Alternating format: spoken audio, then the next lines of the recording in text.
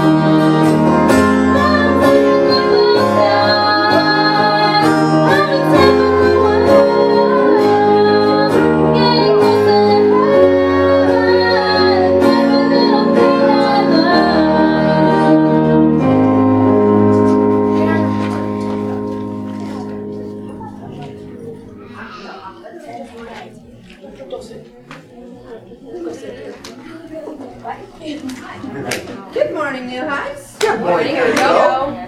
A couple announcements. October 3rd, we will be having our playground grand reopening. Children are really excited. And then starting Wednesday, September 9th, Michael, what's happening? Football. Flag football.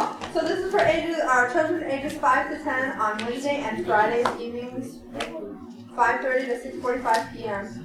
There will be a football camp led by Mr. Michael and Mr. Ricky. And with that in mind, for parents of children that are here and would like to participate, there's a meeting immediately following service at the loading dock.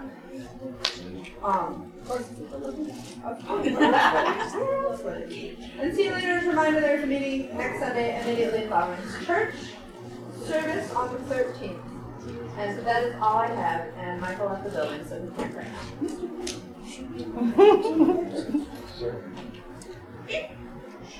Our Lord and Father, you have blessed us richly. You have given us so much. You saved us, given us the promise of heaven, and so help us to always remember to serve you, to always remember to be thankful that you have not freed us to sin, but freed us from sin, so that we no longer need to be slaves to it. And pray for our country and our state, and people around the world. Very honored and glory to your name today. In Jesus' name,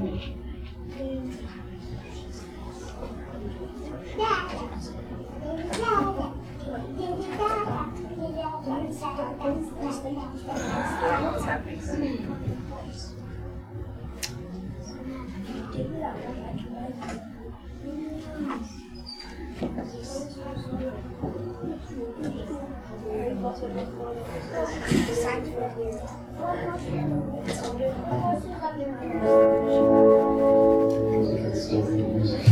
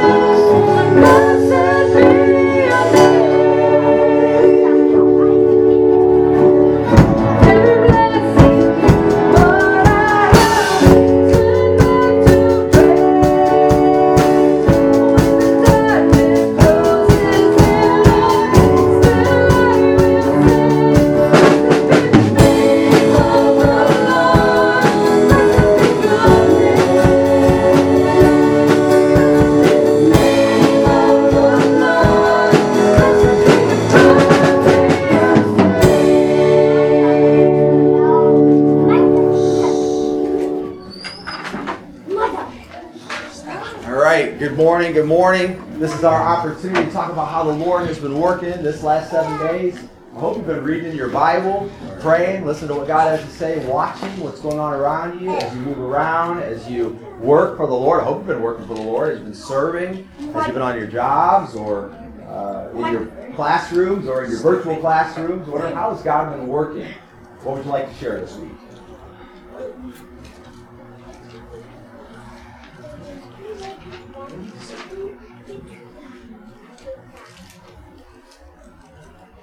Let me share one, and maybe you'll have a second to think. Okay. So we were at the Life Station yesterday, and Isaiah Carter was there. He's a young man kind of on fire for the Lord, and he drives those deliveries for the Life Station. And we got talking about God and about repentance and so on. He was sharing a story with me about how he began a conversation with a 30-something. A gentleman who said, I've always considered myself to be kind of an oddball, a peculiar person, a little bit different from the normal way, something like that. And he said, but he had walked away from God. He was a Christian, follower of the Lord, and he had kind of walked away from somebody's version of God anyway, like he wasn't always going to church, he wasn't always serving in the body and things like that. And he got talking to Isaiah, and of course Isaiah is on fire for God, and he's excited to be serving 7 days a week, that kind of thing. And so they got talking about how that happens with some people who are following God, and they just sort of drift away from serving maybe the way they should or could anyway. And Isaiah said, well, do you think there are other people that would benefit from having that conversations like what we're having? Talking about God, talking about the Bible, talking about the Word. And he said, yeah, I could think of a couple of other people who are kind of like me. They're just kind of hanging out there waiting for something to happen, and they would enjoy having these conversations too. And so now he's got a group of 5 or 6, consistently 5 or 6, sometimes more, that gets together and talks about these kinds of things. And about better than half of them are professing Christians. And so and I was thinking about it, that sometimes we get wrapped up in our idea of what we're supposed to do for God, and then we see people who aren't, and we forget to kind of meet them where they are. And this is what the Holy Spirit said to me. Sometimes you might just have to ask that question. Do you value talking about spiritual things? Do you have spiritual beliefs? Are you a spiritual person? Whatever, to get started. That sounds like the first question in Share Jesus Without Fear that we sometimes use when we're talking about witnessing and things like that. And then I ask myself, okay, why? Why do we not get there? Are we not willing to talk to them? And there's a few reasons that came to mind. They were specific from God. One I thought about, well, because we assume automatically they don't want to hear it. And the truth is, no man cometh unto the Father except he be called. And so, some people don't want to hear it. But some people are aching to hear it. And you don't know which one it is until you ask a question like that. And in that case, they wound up in a long, drawn-out conversation that resulted in a conversation with 5 or 6 other people. And now they've had a conversation every week for a couple of months with that same group of people. And he calls it a small group, but he doesn't call it a small group Bible study, but they talk about the Bible. He calls it a small group because this is a small group of people that want to get there and talk about God. So who do you know then? Think about it in your life. Who do you know that might, can't say they wouldn't for sure, but they might be interested in talking about those things? Sometimes we invite them to church, and but would they possibly be interested in talking about those things? Do they have questions? Does God have answers? Not that you have answers, not that I have answers, but does God have answers? Because I was encouraged by that. We might want to readdress some of the people. I remember one time I sat down and I had to beg apology. It was a close friend of mine, and I said, I want to tell you that we've been friends for over 10 years, and I've never talked to you about Jesus. And she said, well, the truth is, I'm a follower of Jesus. I believe in Jesus. I pray all the time. I believe in God. And she said, I don't go to church because I kind of fell away from it, or fell out of it. She had a serious illness, and she was recovering from it still, and she kind of fell out of it and said, so I just never went back. And she never did go back, but she followed God. She lived for God and tried, and she was very giving, and she was very much a servant. And so in 10 years, I never even mentioned it to her, and all that time. She knew I was a Christian. She knew I was going to church and all that kind of thing. She helped our family a lot. But she never, to me, she had never said she was a Christian. When I asked her, I was like, whoa, wait a minute. You know? And so who is it that's in our lives that we can just begin that conversation with? And we might find some things that we didn't realize were true. Anything else you'd like to talk about during the inspirational moment? Maybe somebody would be inspired by some experience that you're having, or God has spoken to you in some way. If not, we're going to go ahead and pray and move on. RJ? So at work, I listen to music all day. It helps drown out some of the quietness. Because yes, I work in a mechanic shop, but sometimes it gets very quiet. Sure. And I don't like quiet, so I have to have some kind of background noise. And I was listening to music, and a song came on from someone that I've only heard one song ever from. And I was listening to this song while I was eating my lunch, actually. And the only other song I've ever heard of by this person was called Dear God. But the song that I heard, it got me wondering and got me thinking a lot because of some of the stuff it says in most of the beginning. I'm not going to read the whole thing, but I'm going to read a little bit of it and what stuck out with me the most. It says, I can't sleep. I keep thinking about this. What if everything that's going on in the world really is coming to an end? Then what? What if it isn't a lie? What if we get to heaven and don't make it inside? What if we get to the gates and see God on the other side? He looks us in our face and says our whole lives we wasted time. What if we can't go back? What if we can't redo the life and get a second chance? What if our future happiness is memories of our past? While we burn forever and are haunted by the devil's laughs. Why do we push away? Why do we push them away? And why do the ones we work to keep never actually stay? Why do we focus on tomorrow and forget about today? And smile in everyone's face and try to act like we're okay? Why do we live this way? Why do we hate? Why do we fight? Why do we act like there's time and got more than one life? So there's a lot of why. And I think in general there's a lot of why in life. Like, why are we here? Why do we do the things we do? And there's a lot of times where you ask a why question and you can't get an answer. And something that stuck out, like I said in this first little part of it, is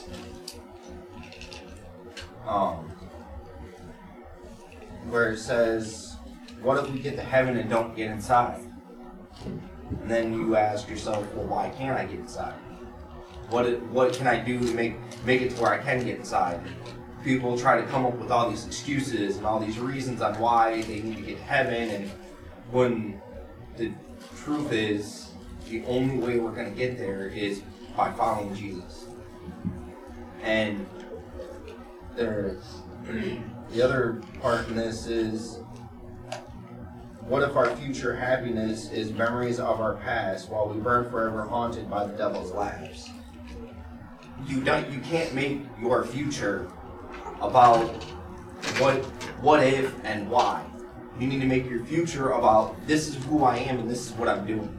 You can't live a life of what if and why. Because if you do, you're never going to get anywhere. Because you're always going to be asking yourself, well, what if I did it this way? What if it went that way? Why did this happen, and what can I do to fix it? You can't live your life by what ifs and why. Because if you do, you're never going to get anywhere. You're always going to be asking yourself. And as Christians, we have to stop asking what if and just know that we are followers of Christ, we are His people, we are getting into heaven. But we need to make sure that our lives reflect that. So that when we do get to heaven, God doesn't turn His back on us. So He can actually tell us, welcome my good and faithful servant, instead of get away for I never knew you. When you were just on it, and I had forgotten all about this, I remember one time when I was about, I was probably early teen, like 13, 14 years old, my dad and mom took me out to Old Raceway Park, which is now gone, and they used to do carriage races out there, just like they were jockey races, but the horse would be connected to like a little cart, and the rider would ride the cart and ride the horse. And my parents would go out there, and after 9 o'clock, you were allowed to get in for free, and you could bet on the races and stuff like that. And I was walking through, and I heard somebody say, well, I should have done this. And then a few seconds later, I was talking to my dad, and I said, I knew that horse was going to win. I should have done this. And he said, let me tell you something, son. He said, I've been to Raceway Park a number of times. And he said, this building is full of woulda, shoulda, coulda. That's what this building is all about. People get hooked on gambling, get hooked on betting, and like that. And they say, I would have been rich if only I could have seen that horse was going to win. I should have bet. I knew that was going to be, so I should have bet. I could have bet. I would have bet if only. And he said, you can't live your life that way. This is before I became a Christian. He was a Christian, but he was away from the Lord, away from the church, and then later gave his life over to the Lord. But I was thinking the same thing you were thinking. I remember my dad saying that when I was younger. And I promised myself at that moment in time, even before, and this way before I said, I promised myself that I would not live a life of woulda, shoulda, coulda. If you know what you're supposed to do, just do it. It doesn't matter what the cost is. And then, if it kills you, next thing you know, you'll be with God. And if you're a follower of Lord Jesus Christ, you'll be with God, and you'll get inside. It's a good word. Too many regrets. You could regret so much. You don't have to do it. Put it all behind you. Move and live for the Lord. It's a good word. All right. I'm going to ask Brother Chris Gribble. Would you pray for us at this time as we transition? God, thank you for this day. Thank you for bringing us here together to do your work. God bless the tithes and offerings help the church, help those around you.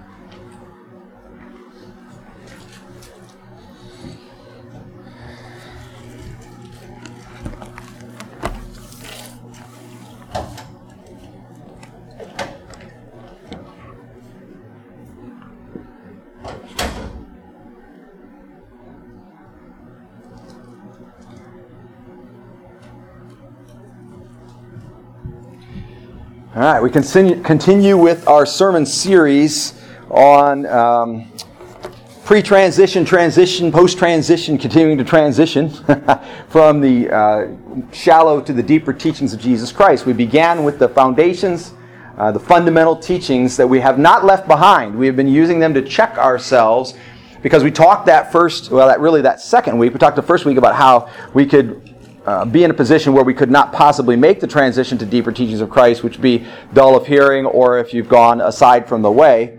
And then the second week we talked about the foundational teachings and that we would check the deeper teachings by the foundational teachings. So you remember those foundational teachings, I hope they are repentance of dead works, faith, baptism of washing, laying on of hands, and then eternal life or resurrection from the dead, and then eternal judgment. And so those are the 6 foundational teachings that we are not leaving behind. So even as we study this, and it's a little bit of a lengthy passage again today, we got through it pretty well last week, but even as we study this passage of Scripture today, I'm asking you to be checking yourself, checking me, listening to God through that filter, remembering our foundation and how we got to where we are. I want to share with you a brief illustration and then we'll dive into the text. Had the great blessing of being able to go to the Northwood football game on Friday night. Not everybody can do that these days. You have to have a student who's in the football team or a student who's in the marching band or a student who's a cheerleader give you a ticket. That's the only way you can get in. And then you still have to pay to get in on top of that. So you have a ticket, but the ticket is not enough. You have a ticket which is permission.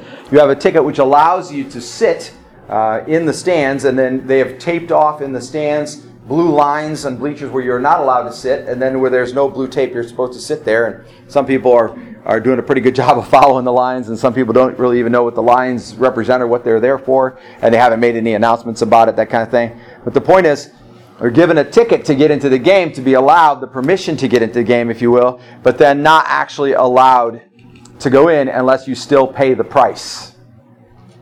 And I got to thinking about that, and I thought, the ticket is not adequate. It is not enough. In past years, last year we went to almost every home game in support of our marching band students, which was my son, and now Arden is in there still, and so we support him. And in going to those football games, we would buy a ticket, and it was adequate. It was enough to get us into the game. And as I read this text, I realize that we're going to talk about now how Jesus is both adequate and enough. But to talk about how he is adequate and enough is not enough. There is something more there that the writer of Hebrews wants us to see that we must not miss. Okay? And so grab your Bibles, if you would, and go with me to Hebrews chapter 9. Amen. All right.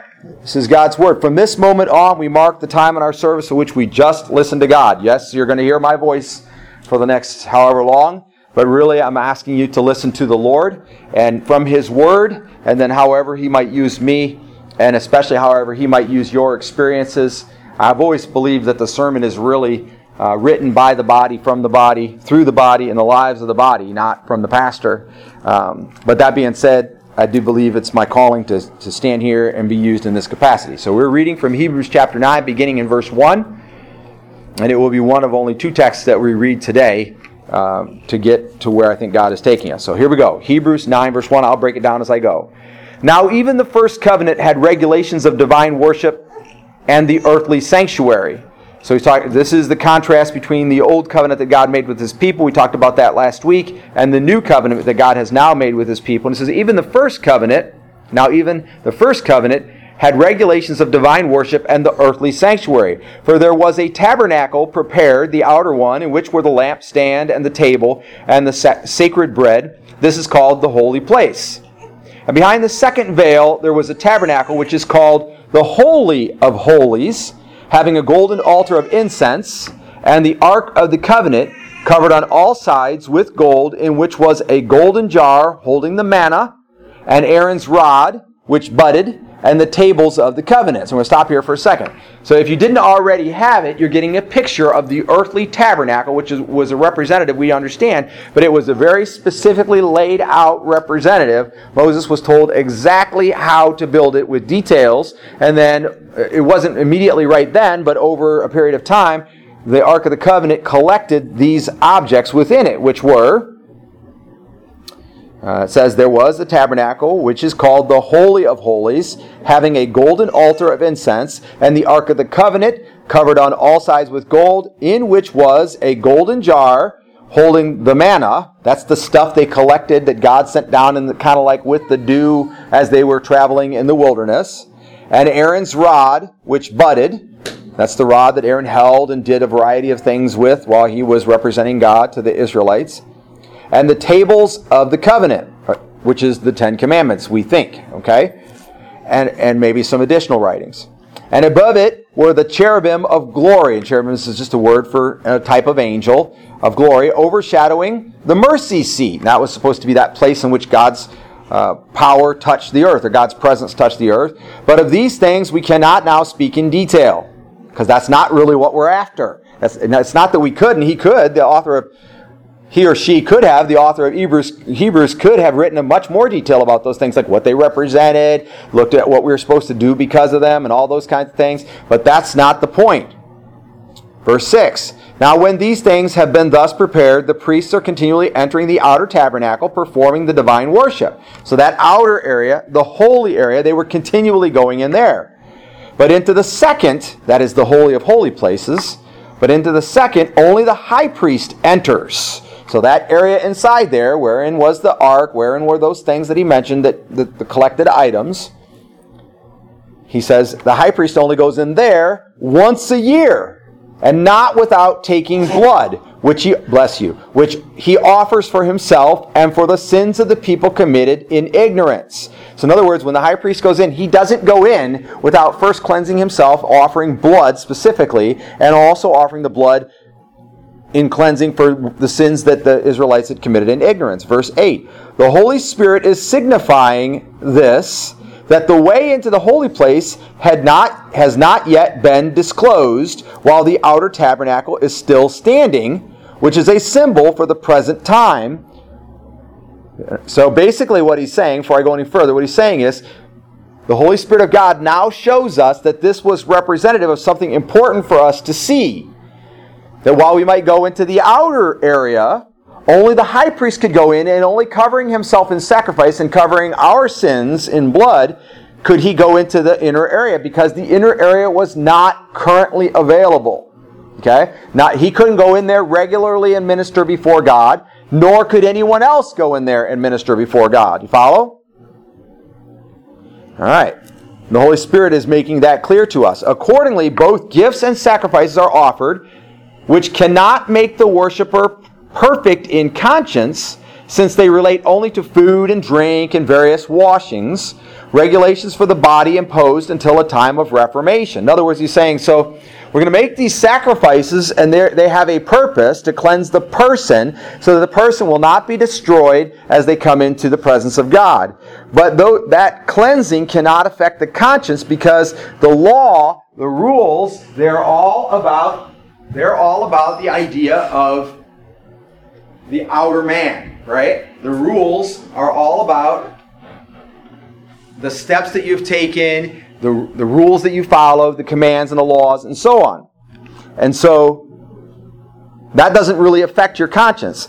Let me go aside for 1 second and say, when the writer of Hebrews here is mentioning the word conscience, it's talking about an inner drive that people have to recognize good from bad, right from wrong. Okay? And if you've willingly chosen, having a conscience, if you've willingly chosen to do what's wrong, even though you knew it was wrong, then no amount of killing a goat or slicing a throat or choking, stomping out a chicken or something, no amount of that is going to change the fact that you willingly chose to do what was wrong. You follow? And that was the idea. However, the action could have a penance. The actual thing that had been done could have a penance. And publicly admitting that you had sin and that you needed God to make a way for you to cleanse that sin was represented then by that blood. You follow? But remember, they had to make that cleansing of blood, and then only the high priest could go in. So they already understood that the conscience of the man or woman could not be cleansed so that they could go into the presence of God. It was extremely dangerous to go into the presence of God because their conscience had not been cleansed, only their outer person. So only the high priest, which was dictated by God that he do so, having been cleansed with the blood, so he still needed a way that God would make, could go in, and only once a year. So only the human high priest did not even have access to the Holy of Holies more than once a year. And the Holy Spirit is telling us the reason why all of these things existed was to show that there was a way needed for man to have access to God. He goes on, the author goes on, accordingly, both gifts and sacrifices are offered, which cannot make the worshiper perfect in conscience, since they relate only to food and drink and various washings, regulations for the body imposed until a time of reformation, meaning after we get a new body or after we get a new covenant or a future time. Verse 11. But when Christ appeared as a high priest, we talked about all this last week, of the good things to come, he entered through the greater and more perfect tabernacle, not made with hands. Now, there was not given like rules how it could be constructed and people put it together. That is to say, not of this creation, and not through the blood of goats and calves, but through his own blood, he entered the holy place once for all, having obtained eternal redemption. Now, you remember we talked about last week how Christ is forever making intercession, and how salvation is not received because we just believed per se, but because he is always making intercession for us. So we have trusted in him, and that is in that he is Lord and Savior, and that God raised him from the dead, which we trust in because he can then be there standing before God making intercession for us. If you trust in someone or something else, no one and nothing else can do that. Jesus entered not through the tabernacle made by men's hands, but through the tabernacle that God made, the heavenly tabernacle, and he did so not by the goat's blood or by any other means, but by his own blood. Right? He entered the holy place once for all, having obtained, and that word obtained means earned, grasped, taken into his possession, eternal redemption. For if the blood of goats and bulls and ashes of a heifer, sprinkling those who have been defiled, made useless to God, sanctify for the cleansing of the flesh, how much more will the blood of Christ, who through the eternal Spirit offered himself without blemish to God, cleanse your conscience from dead works to serve the living God? Remember, the foundation includes the repentance of dead works. And that teaching includes the bad things that we used to do, sinful, but also the things that we did to try to get close to God, which are dead works. Works of righteousness that are actually works like filthy rags. They have no benefit or value to get us to God. And he said, now you can be cleansed from those things. You can come to a point at which you don't have to feel like you have certain things you have to do in order for God to accept you. Okay? That's required in growing in Christianity and making the transition and moving to deeper teachings. We have to come to a point at which we no longer think we're going to do certain things to get God to love us.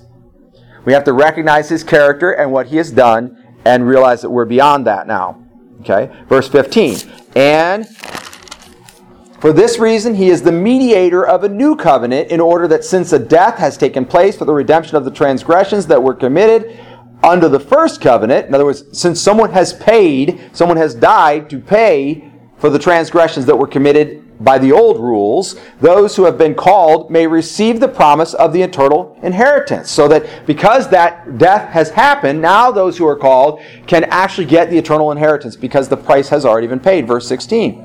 For where a covenant is, there must of necessity be the death of the one who made it.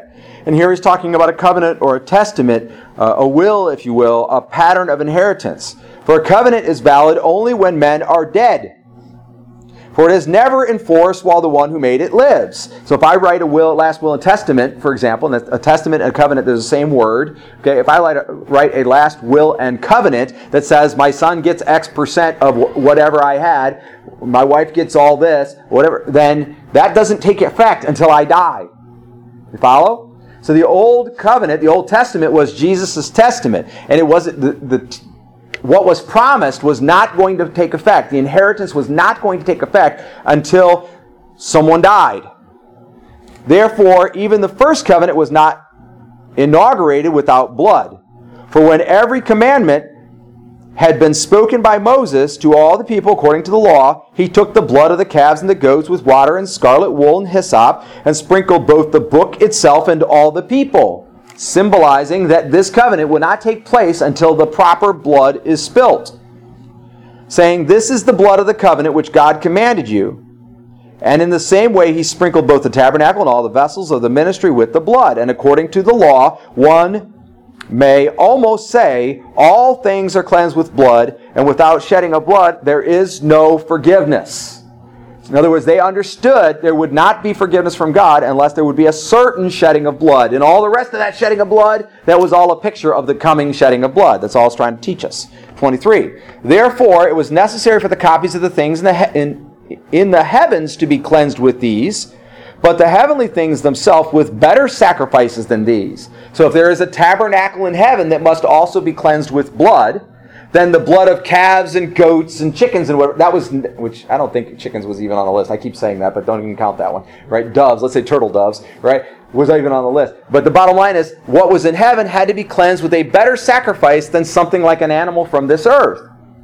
For Christ did not enter a holy place made with hands, a mere copy of the true one, but into heaven itself, now to appear in the presence of God for us, nor was it that he should offer himself often as the high priest enters the holy place year by year with blood not his own. Now we're getting to the meat of the matter. All of this is to show us this very important thing. Jesus didn't have to die over and over again or bleed over and over again to cleanse the tabernacle in heaven. He did that once for always. Verse 26. Otherwise, he would have needed to suffer often since the foundation of the world. But now, once at the consummation of the ages, he has been manifested, that means made clear, made obvious and known, to put away sin by the sacrifice of himself. And inasmuch as it is appointed for men to die once, and after this comes the judgment, so Christ also, having been offered once to bear the sins of many, shall appear a second time for salvation without reference to sin, because that sin had already been taken care of, to those who eagerly await him. Now chapter 10. We're over halfway through. For the law, since it has only a shadow of the good things to come, and not the very form of things, in other words, the law was only giving us the idea of it, pointing to it, not actually giving us the thing, can never be the same sacrifices year by year, can never buy the same sacrifices year by year, which they offer continually, make perfect those who draw near. In other words, there was no way this was going to be sufficient because it was just a shadow of what was actually to come. Otherwise, would they not have ceased to be offered? Because the worshippers, having once been cleansed, would no longer have had consciousness of sins. But in those sacrifices there is a reminder of sins year by year. For it is impossible for the blood of bulls and goats to take away sins. Therefore, when he comes into the world, he says, sacrifice and offering thou hast not desired. Listen to that. God did not want sacrifice and offering. But a body thou hast prepared for me. In whole burnt offerings and sacrifices for sin thou hast taken no pleasure. God wasn't even happy with all of that. Then I said, behold, I have come. In the roll of the rock it is written of me, to do thy will, O God. Verse 8. After saying above, sacrifices and offerings and whole burnt offerings and sacrifices for sin thou hast not desired, nor hast thou taken pleasure in them, which are offered according to the law. When he said, behold, I have come to do thy will, he takes away the first, the way we used to do it, in order to establish the second. By this will we have been sacrificed through the offering of the body of Jesus Christ once for all. I'll read that sentence again so you understand. By this will we have, and I said one word wrong. By this will we have been sanctified, there we go, set apart, holy, undefiled, through the offering of the body of Jesus Christ once for all. And every priest stands daily ministering and offering time after time the same sacrifices which can never take away sins. But he, having offered one sacrifice for sins for all time, sat down at the right hand of God, waiting from that time onward until his enemies be made a footstool for his feet. Almost done. For by one offering he has perfected for all time those who are sanctified. And the Holy Spirit also bears witness to us. For after saying, "This is the covenant that I will make with them after those days, says the Lord, I will put my laws upon their heart, and upon their mind I will write them." He then says, "And their sins and their lawless deeds I will remember no more." Now where there is forgiveness of these things, there is no longer any offering for sin. All right, so that's the text, and we've got a little bit more, and it's important that we'll read before we're through, but there are three things I want you to see. They're simple things, but they're simple things deep on, if you will, in Christianity. They've gone beyond the fundamental teachings that we've been looking at. So we talked about repentance of dead works. If there is now, therefore, no more offering for sin, then we understand there is no dead work nor work of righteousness, which would actually still be a dead work because it cannot yield true righteousness. That comes when we accept Jesus Christ as Lord, Savior, and believe that God raised him from the dead. So the righteousness has come through Jesus, but if you continue to do works to receive your righteousness, there is no offering for sin. You actually cannot get any closer. In fact, I will even say it this way. If you will try to do righteousness, if you will try to do what's right, with the purpose in mind of drawing closer to God, if that is your purpose of doing right, then that actually is a sin. We draw closer to God by the righteousness bestowed by Jesus because of the sacrifice and the price that he paid. First point, Jesus' sacrifice was enough. Jesus' sacrifice is enough.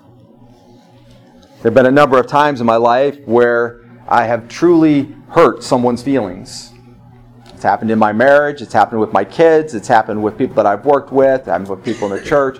I have put a stumbling block in front of them or hurt them in a way that they had every reason to be very upset with me. In some cases, I didn't come back and apologize right away. I can't think of any of that. If you're here today and I've done that to you, I apologize, I didn't apologize. But I believe I've apologized in every case. In some cases, I didn't come back and apologize when I had hurt somebody so deeply right away. Obviously, my lack of apology was not enough. They needed to know that I desired their forgiveness. They needed to know that I had something to say about what I had done. People just go, oh, you know, after a while we just sort of forget it.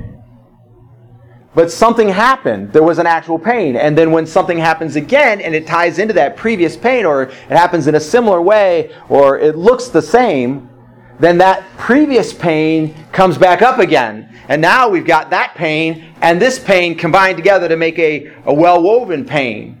And when it's 3 or 4 times like that, such a thick thread is woven out of those things that needed to be forgiven, and there should have been an apology and there wasn't, that a barrier begins to be created between you and that person. We understand that when you hurt somebody you love, you need to come back the best you can and make it right. Now, I believe in most of the cases I did come back and make it right. But guess what? My I'm sorry, my will you forgive me was not enough. It's not enough. When you hurt somebody deeply and you say, look, I'm sorry I said that, or I'm sorry I put that stumbling block in front of you, I'm sorry I did that, will you forgive me? If they forgive you, they don't forgive you because you apologize. We teach that to our little children. We say, in fact, this came up this week, and someone said, we were trying to get Ariana to guess the word forgiveness on Friday night. We were doing a Bible game, and I said, when somebody says, I'm sorry, then what are you supposed to do? And she said, hug. That's the answer. She goes, like, oh, okay, no, not hug. I mean, that's not what we're looking for. Hug might be a good thing to do, but that's not what we're supposed to do. So we've taught our kids that when someone says, I'm sorry, you're supposed to hug, use kind words, whatever. We have to, maybe even that you're supposed to forgive them. They've asked for forgiveness. You're supposed to forgive them. And so they do forgive them. But the truth is, saying I'm sorry is not enough. John the Baptist was baptizing people, and the tax collectors came, and the soldiers came, and like that, and they were baptized, and then they would say, now that we have repented, because the kingdom of God is coming, as John was preaching, now that we have repented, what are we supposed to do? And he said, go and do works of repentance. So what's the difference between a work of repentance and a dead work that we're repenting from? Well, there obviously is a difference, right? So the works of repentance, they make the I'm sorry, I want to be forgiven somehow enough. But we can't do works of repentance as dead works to draw near to God. And so it gets complicated. We're talking about the deeper teachings of the faith. It should be complicated. We have to fathom this. We have to understand, how are we supposed to repent of dead works and have faith in Christ as the ultimate and necessary sacrifice, and He is enough? When we get baptized and begin to live for Him, we're in fellowship with other believers. We know we'll have eternal life one day and never be judged for our sin. We're supposed to have repentant works that match our repentance, but we can't have works that are trying to yield our righteousness or draw us closer to God. The sorry is not enough. Something comes after that. But let us not mistake. The sacrifice that Jesus made was enough. It was the last necessary sacrifice. It was the last time anyone would ever have to kill an animal to pay for their sins. And that's only if you think of Jesus as an animal, which technically a human is. He was putting an end to sacrifices to pay for sins. But was He putting an end to righteous works that arise out of righteousness, which is what comes when you repent and trust in Jesus Christ as Lord and Savior? I hope there can be a resounding no. He was not putting an end to those works. Indeed, He said, I work, my Father has worked since the beginning.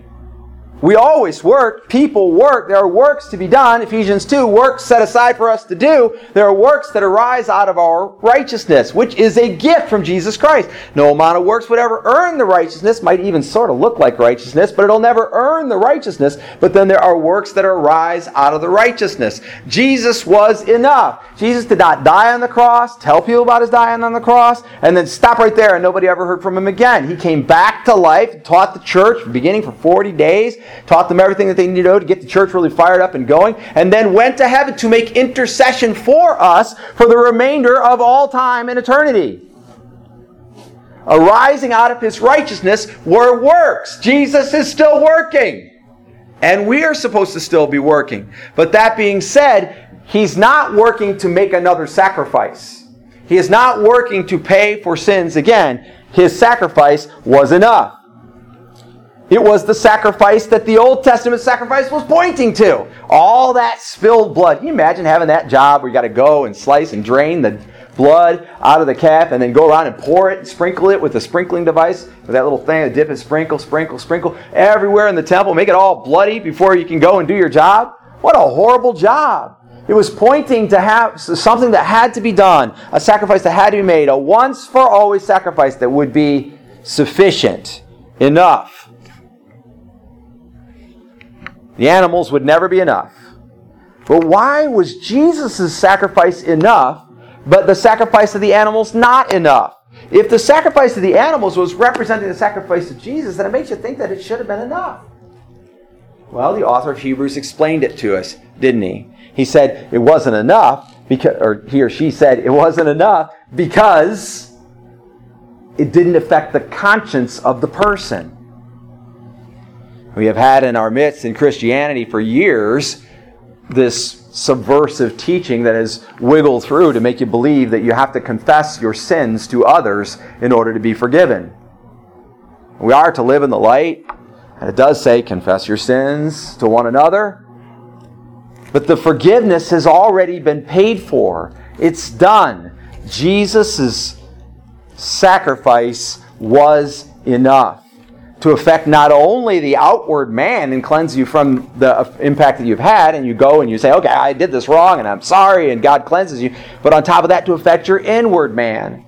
If it wasn't enough to affect your inward man, then there would never be any progress whatsoever. You just go again later and make another sacrifice.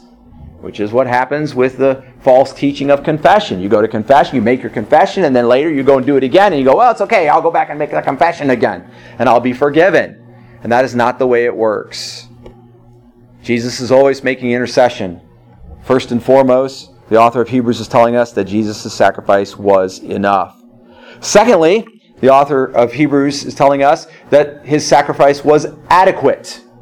It was adequate. We deal with this all the time, and we kind of confuse or interchange the words enough. Something is enough. So it's enough when you've measured it. You need a cup of flour, and you get to a cup of flour, that's enough. A cup and a half of flour is adequate. You see the difference?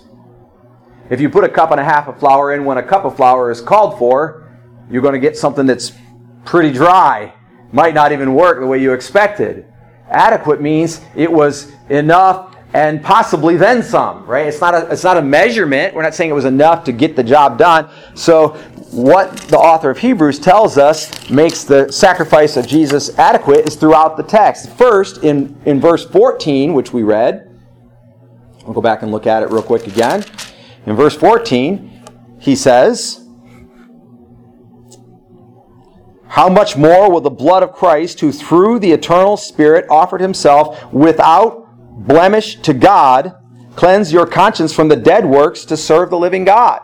Jesus' sacrifice was adequate because he was without blemish. He was the perfect sacrifice that was always pointed to. His sacrifice was adequate.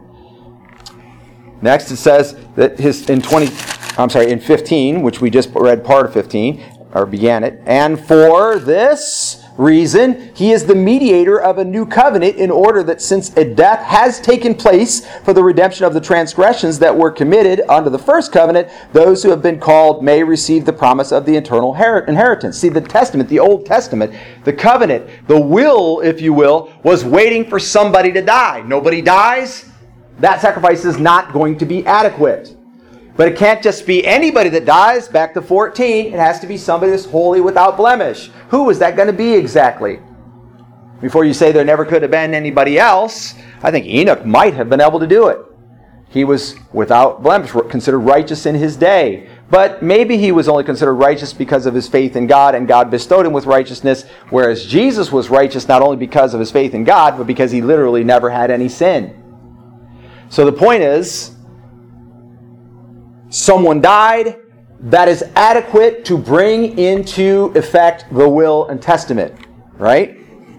Then 26 and 28, he was adequate for the putting away of sin. Verse 26, otherwise he would have needed to suffer often since the foundation of the world. But now, once at the consummation of the ages, in other words, when we move into this age where it's the final age, if you will, the church age before Jesus comes again, before it's all settled and done. But now, once at the consummation of the ages, he has been manifested, made obvious, to put away sin by the sacrifice of himself, and inasmuch as it is appointed for men to die once, and after this comes the judgment, so Christ also, having been offered once to bear the sins of many, shall appear a second time for salvation without reference to sin to those who eagerly await him. We get wrapped up in the resurrection. The purpose of the resurrection is to prove to us, to know beyond a shadow of a doubt, that he died, hence enacting the testament, and he will come back to enforce it.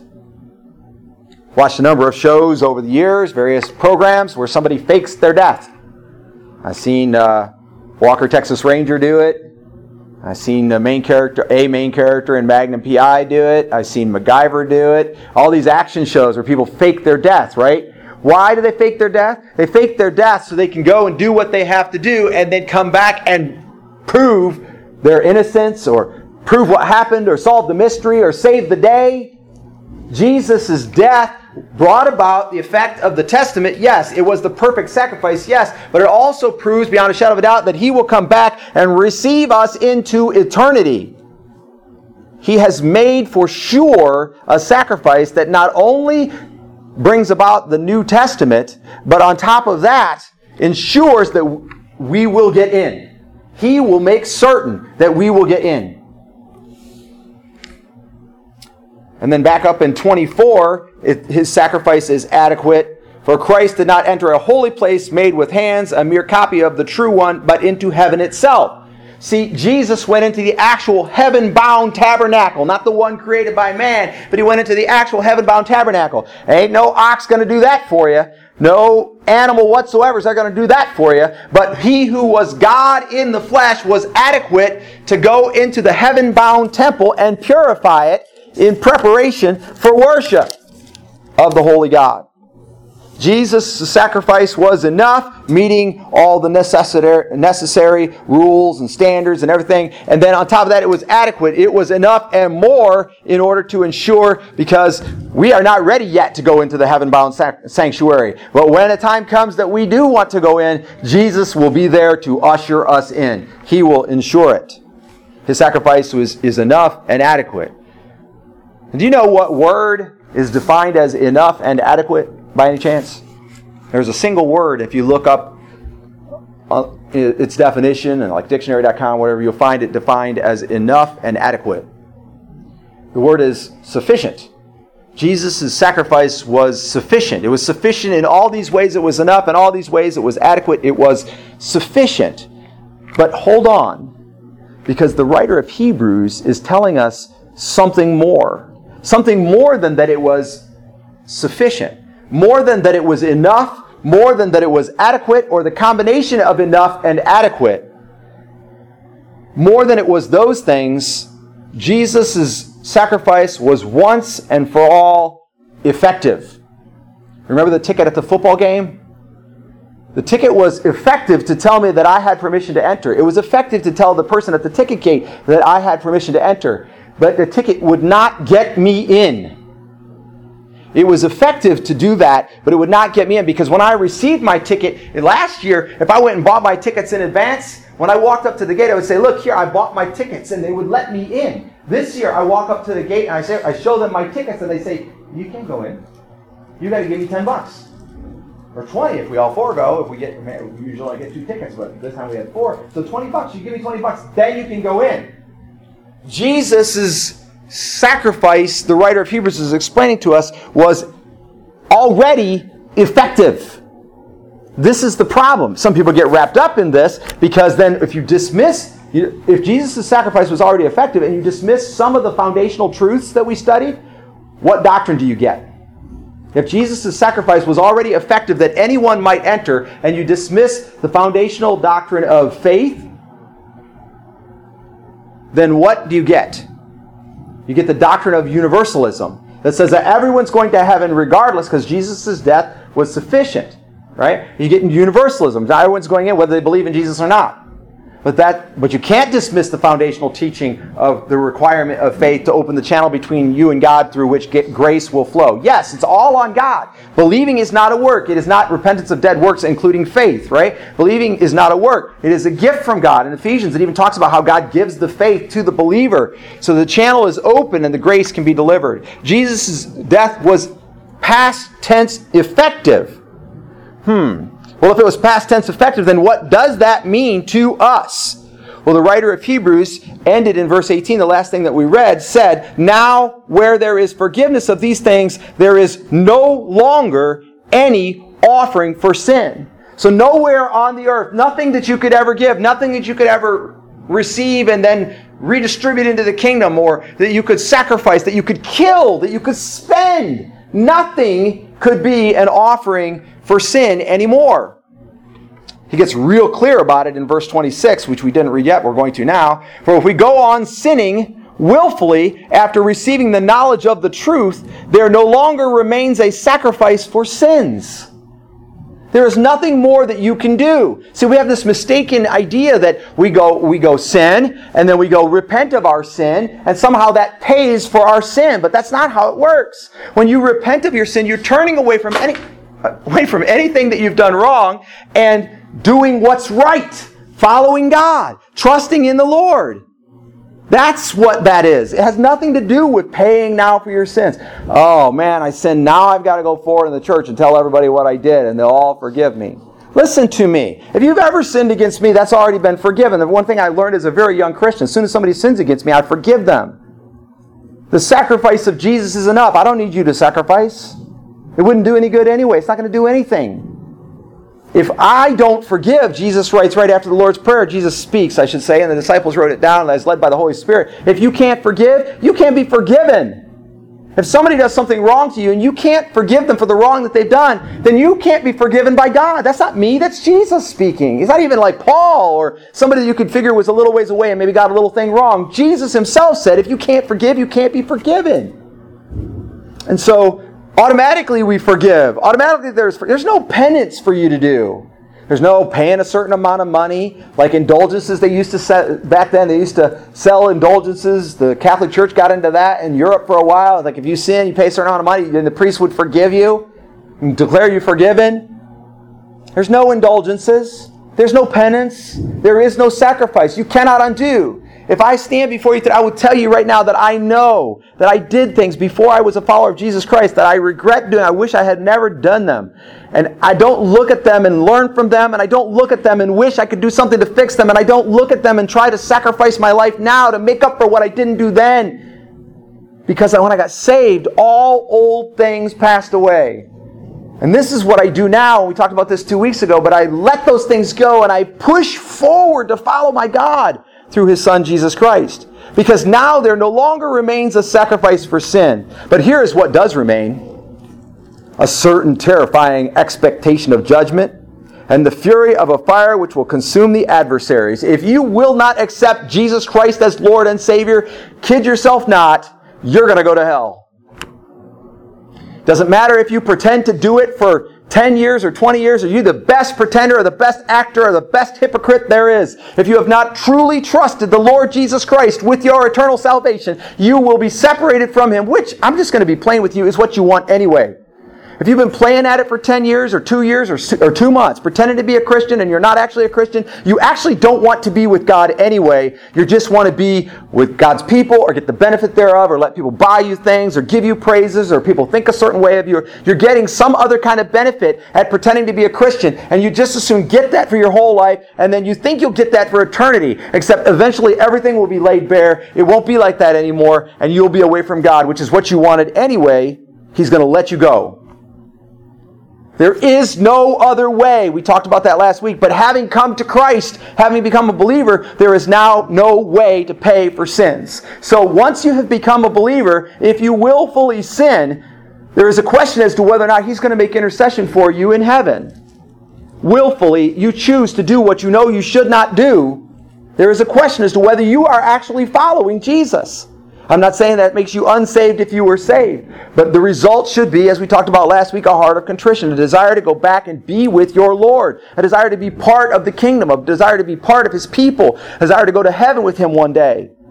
And if you desire that and then try to earn it again, try to figure out a way to cover up your sin, try to figure out a way to do something so people will think that you have repented, when in reality you have not, there is no way you can do that. None. So when you go to someone and you say, I am sorry for what I have done, you go to someone and you say, I am sorry for how I have hurt you, you don't understand, there is literally nothing under the sun that you can do to get that person to forgive you. You could give them all your money. You could give them your house and your car. You could go and wait on them hand and foot all day long, every day. And there is nothing you can do to get them to forgive you. They either will or they won't. They may eventually give in after they've served and they start to feel guilty that they're still holding it over your head, and they say, I forgive you, even though they didn't. Because you did so many things to make them forgive you. It's the same way with God. If you have become a follower of the Lord Jesus Christ by your profession, and rather than living for the Lord, you are off the way, you don't like this sermon. You can't abide by it because it's taking you deeper than you want to go. You're in the shallow water, barely able to swim, going, I can't imagine how you can stand there after all I know about Jesus and what He did for me, and after the Hebrews author writes that His sacrifice is complete and sufficient. It is enough. And it is adequate. And then you're going to tell me that if I sin willingly against God after I am saved, that I am possibly not saved? Yes! Because your words are not good enough and your actions are not good enough. His are. Submit yourself to the Lord Jesus Christ. And when you are tempted to willingly sin against Him, with all your might fight against it, because there is now no sacrifice to ever cover that up again. That doesn't mean that He's not going to make intercession for you. If you have sinned, if you willingly sin, and then realize what you have done, and you accept His forgiveness, you accept His intercession, it's still there.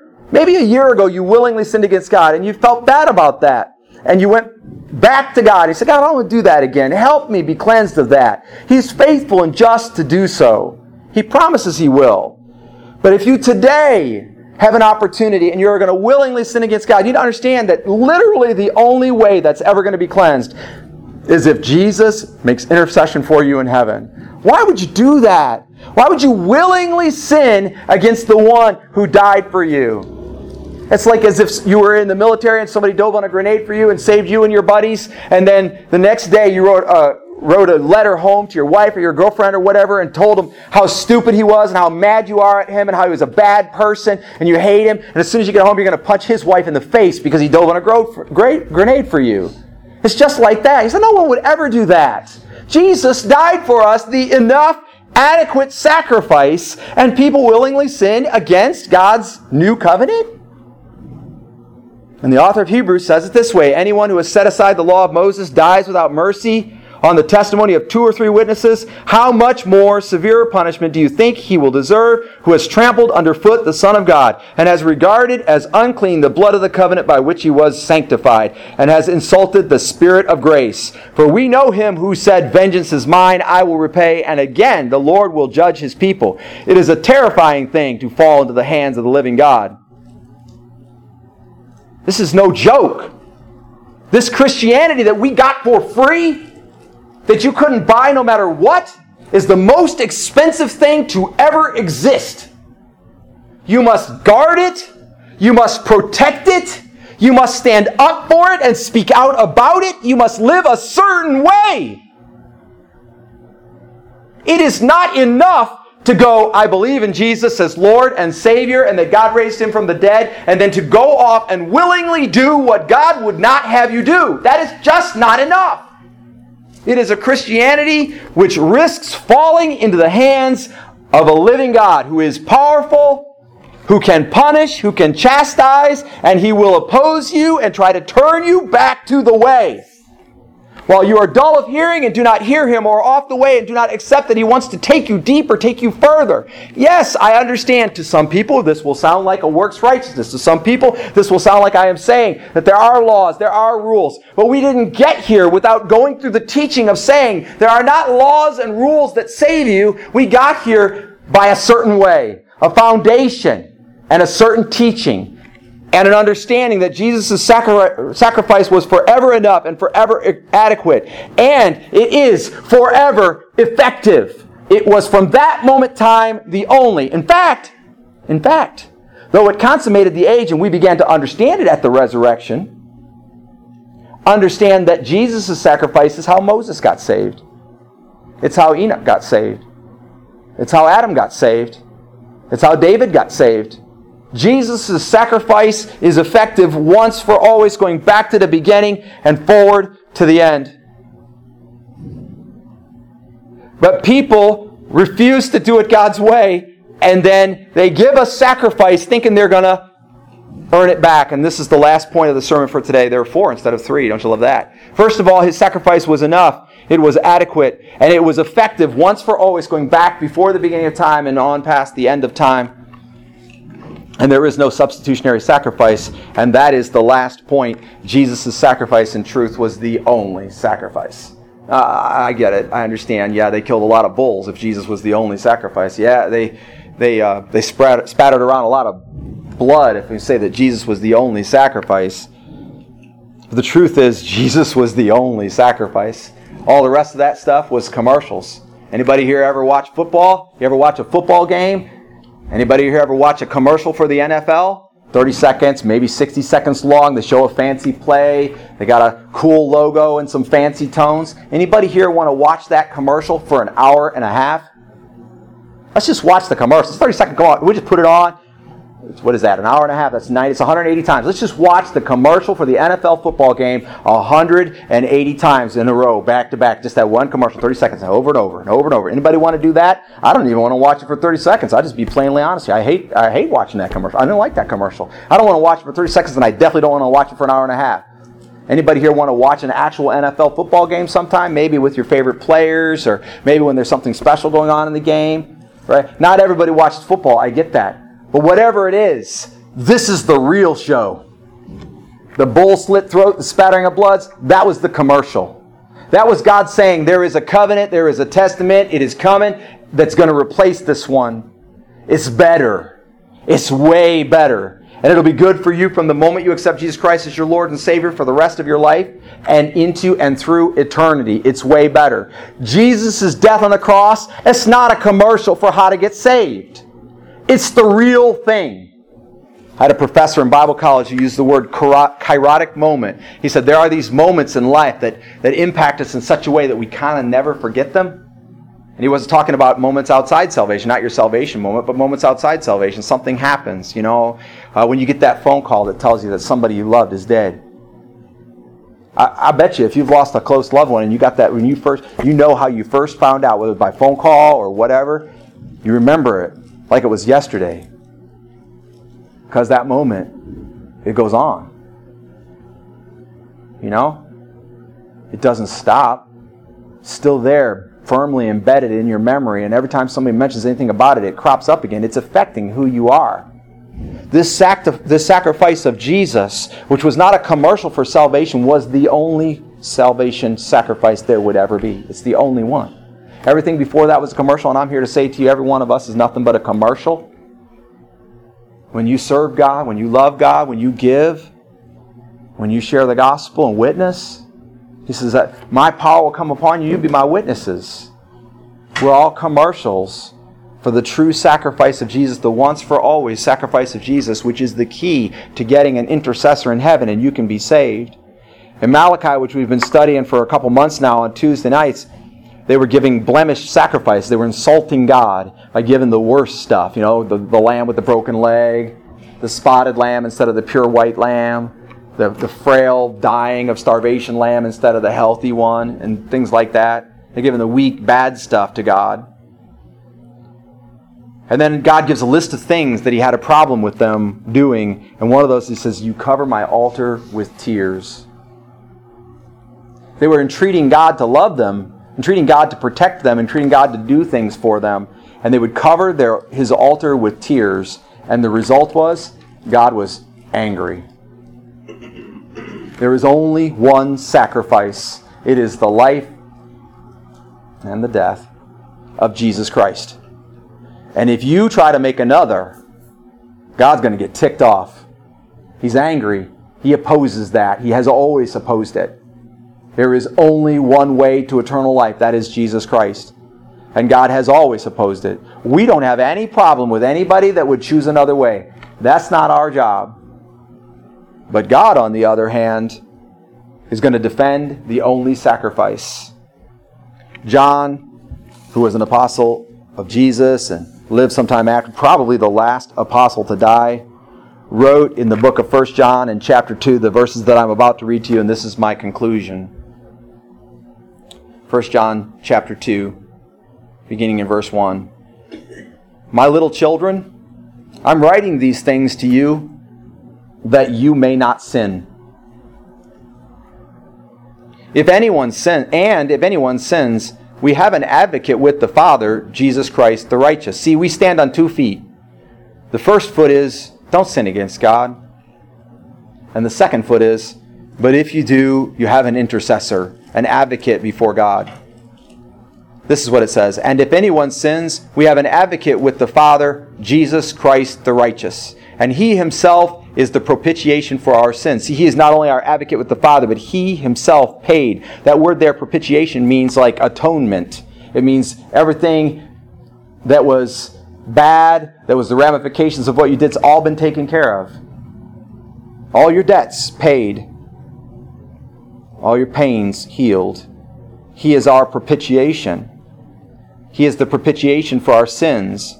And not for ours only, but also for those of the world. See, this is why we can love everybody. You can love the lost person. You can love the evil person. You can love your wicked neighbor. You can love the person that you don't even know. You know why? Because Jesus died for them just exactly the same as He did for you. You can love the person who sins against God and clearly does not deserve love. God loves them so much that He died for them. We can love those people, even people who oppose us, because Jesus is the propitiation for our sins, and not for ours only, but also for those of the world. And by this we know that we have come to know Him. So how do you know that you know Him?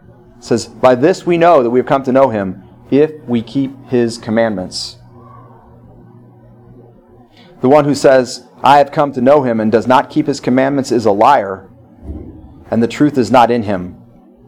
But whoever keeps His word, in him the love of God has truly been perfected. By this we know that we are in Him.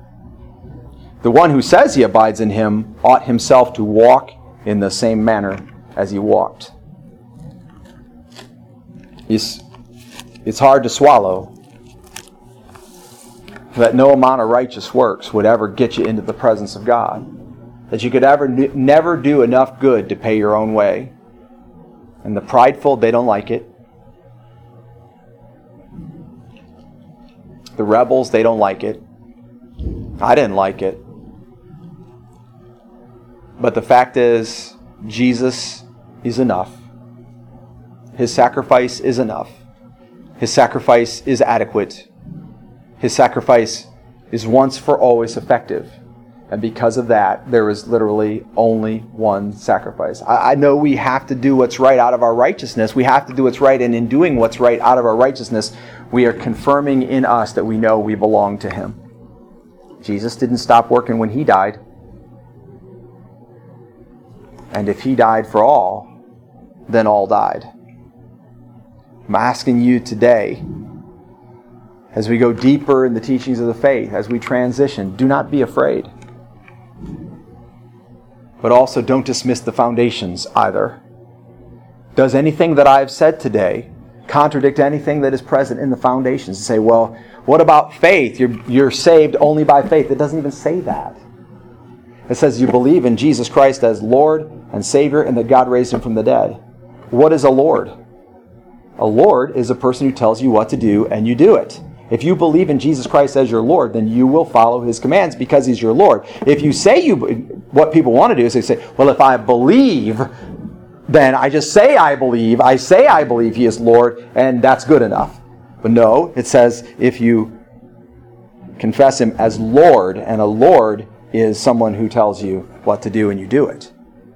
And Jesus says, those who love Me follow My commands. And John writes what we just read. It is not about a works righteousness. It's not works that you have to do to be saved. But if you are saved and there are no works, that the works don't line up, or if you are saved and you continue in sin and you willingly do what God would have you to not do, then you have to ask, there's a contradiction.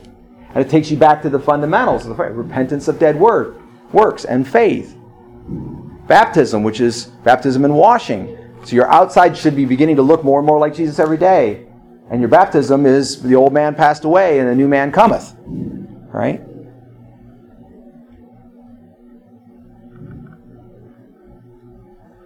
Judgment. Eternal judgment. You can't make God out to be somebody who doesn't even care what we do. If God didn't care what you do, He wouldn't have died for you. If God didn't care where I go, He wouldn't have died for me. If God didn't care, none of us would even be here. The sacrifice of Jesus is enough. It's adequate. It's effective. Yes. And it's the only sacrifice that will work. So you don't get to now do works of righteousness to draw close to God. You accept Jesus Christ as Lord and Savior and believe that God raised Him from the dead, and you will be saved. No one who trusts in the Lord will be put to shame. The problem is, when you take for yourself, it's because you stopped trusting. When you get people around you to do what you want by acting angry, or by misusing words, or by paying them, you stopped trusting in the Lord. And if you're willing to stop trusting the Lord, then I got to ask you, did you ever really begin trusting in the Lord? And if you didn't ever really begin trusting in the Lord, then I got to ask you, will you today begin trusting in the Lord and His sacrifice alone as sufficient to pay for your sins? And then out of your righteousness, let's get busy. Let's get busy doing the things that He has set aside for us to do. Those who are not saved,